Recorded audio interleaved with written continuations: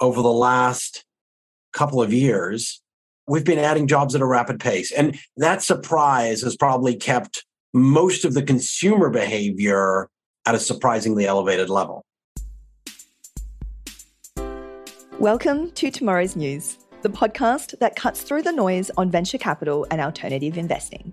I'm Lucy Du, and I'm here to guide you through the exciting and ever-changing world of investing with my co-host, Gavin Ezekowitz, the co-founder of BFA Global Investors. In a slight departure from our usual format, join us as Gavin takes the spotlight and offers a concise 10-minute exploration of the current global market dynamics and how, as an investor, you should be thinking about some of the key pieces of economic data.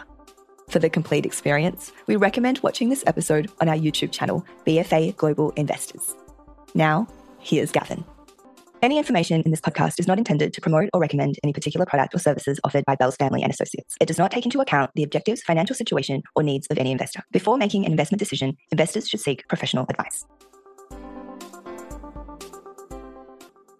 Well, good afternoon, everybody, and it's a pleasure to be chatting with you. It's just me today, and what I wanted to do is do a quick whistle-stop tour, hopefully no more than 10 minutes, on what might be going on in the market, how you can at least think about it, how you can context some things like some recent economic data. I've got slides up, so you might want to watch this on YouTube, but I will try to explain them well enough that even if you're just listening to the podcast quickly, you can make your way through it. So let's dig right in. In the first slide, key data that everybody is talking about is all of the jobs that are being created that we don't think should be created in an environment that is potentially recessionary. We basically keep adding jobs. Everybody's waiting for when it stops, but it just doesn't stop. And if you can look at how exceptional it has been over the last couple of years, we've been adding jobs at a rapid pace. And that surprise has probably kept most of the consumer behavior at a surprisingly elevated level. So going to our next slide, we see that, interestingly, this sits in direct contrast to what's been going on with businesses. We see all these small businesses closing. In fact, we're now at a peak, the largest number of business closures since 2020, since COVID. It's quite incredible. We can also look at layoffs. And what we see is that, well, layoffs are distributed very unevenly. Lots in California, fewer in the Northeast, few more in the South. So it is not an even picture in terms of what's going on in the US job market. So we're seeing businesses closing and some distribution of layoffs. And we look at continuing claims. Now, continuing claims basically are all about people that have lost their job and don't find a new job. Well, we see that this data continues to stay at relatively low levels, much lower than we'd expect, given what the Fed's been doing and all the talk about an economic slowdown.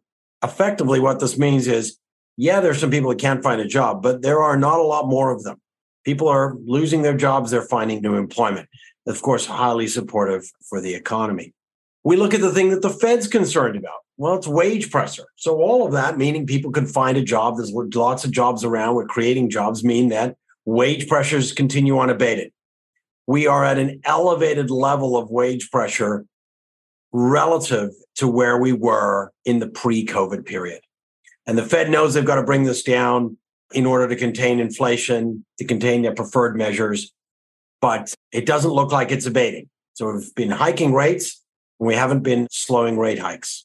So how are people positioned? Well, interestingly, there's certainly concern around commodities, and we can look at broad commodities. We can also look at commodity currencies, like I've got CAD up here. Basically, speculators are all short these currencies, AUD, CAD. They all look at them and say, there's a recession coming. People are going to want fewer commodities, and the US dollar will probably rise in value relative to other currencies. And you can also see that people expect, by and large, that 10-year and 2-year bonds are going to be higher in yield because they're short. So everyone expects that the yields are going to have to go higher. That is, the Fed is going to have to stay in this very tight monetary position for much, much longer. Now, ordinarily, what you'd say if you heard all of that, you'd say, sounds like there's sort of a bull market in some ways, but boy, interest rates are going to be going higher. That doesn't sound like it's very good for stocks. Well, a lot of traders would agree with you. They're short S&P 500. They're short the Russell 2000. They're actually not that concerned that markets are going to fall or be highly volatile in the near term because they're actually short the VIX. That is, they're short volatility. They think that volatility isn't going to rise. We're just sort of going to truck along for a little while. What are they long? Well, they're long NASDAQ. In fact, we would argue that NASDAQ is pretty overbought here. NVIDIA, AI, overall mega tech has been a recipient of dollars. We can then look at valuation, and we see it in a very pronounced way, which is the S&P 500 sitting around 18 times forward earnings. But if you look at the smaller cap, you take out the big names, you get closer to 13 times. Now, 13 times, well, historically, that's sort of on the low end. It's not super cheap, but it's sort of on the low end. And one could argue that the majority of stocks have not been in any kind of bull market. It's only been mega tech. And you can see that a little with positioning. So that's where the market is today. Now, one can, of course, ask the question, where does the market go? Things change fast. So two little charts up here just for fun, something to think about. On the right, first of all, is Yahoo. January 3rd, 2000, 475. September 26, 2001, so call it 18 months later, $8. So things can move fast. Markets can change their view on where growth might be, and we can see a remarkable retrenchment. Now, I'm not calling for that. I don't have any kind of insight there, but I would argue that nothing is forever. And one of the things, and you can look at the chart on the left, which is actually a chart of Bitcoin hash rate and energy use. And you can look at it and you can say to yourself, wow, it is amazing what a multiple of efficiency has been achieved. If you look far down on the left corner, that was kind of when guys were mining Bitcoin on their own computers. And up on the right is sort of where we are today. If you look at the orders of magnitude of efficiency that get achieved over a relatively short time frame, I'd say that time frame is about 10 years, and we get more efficient even more quickly today. The disruptor can always be that we just get a lot more efficient. So if you might want to worry about something, it might be that all of the innovation itself is the undoing of the rally, for instance, in AI. ChatGPT was the fastest company or fastest business to have 100 million users in history. So I don't think it's slowing down anytime soon, but certainly some of the drivers might be a question as we get through this period. So what do we do here? Well, my view is there's an awful lot of cheap equities out there in the small and mid cap space, and that's probably a good place to be. I think the time for caution, you want to buy an umbrella before the rainstorm hits. I think the time for caution in terms of volatility is probably now, although I'm not prescient to say that there's anything in particular coming up. And while I wouldn't be thinking that piling into megatech makes a ton of sense, I certainly don't think that we're going to collapse perhaps quite as quickly as the bears think.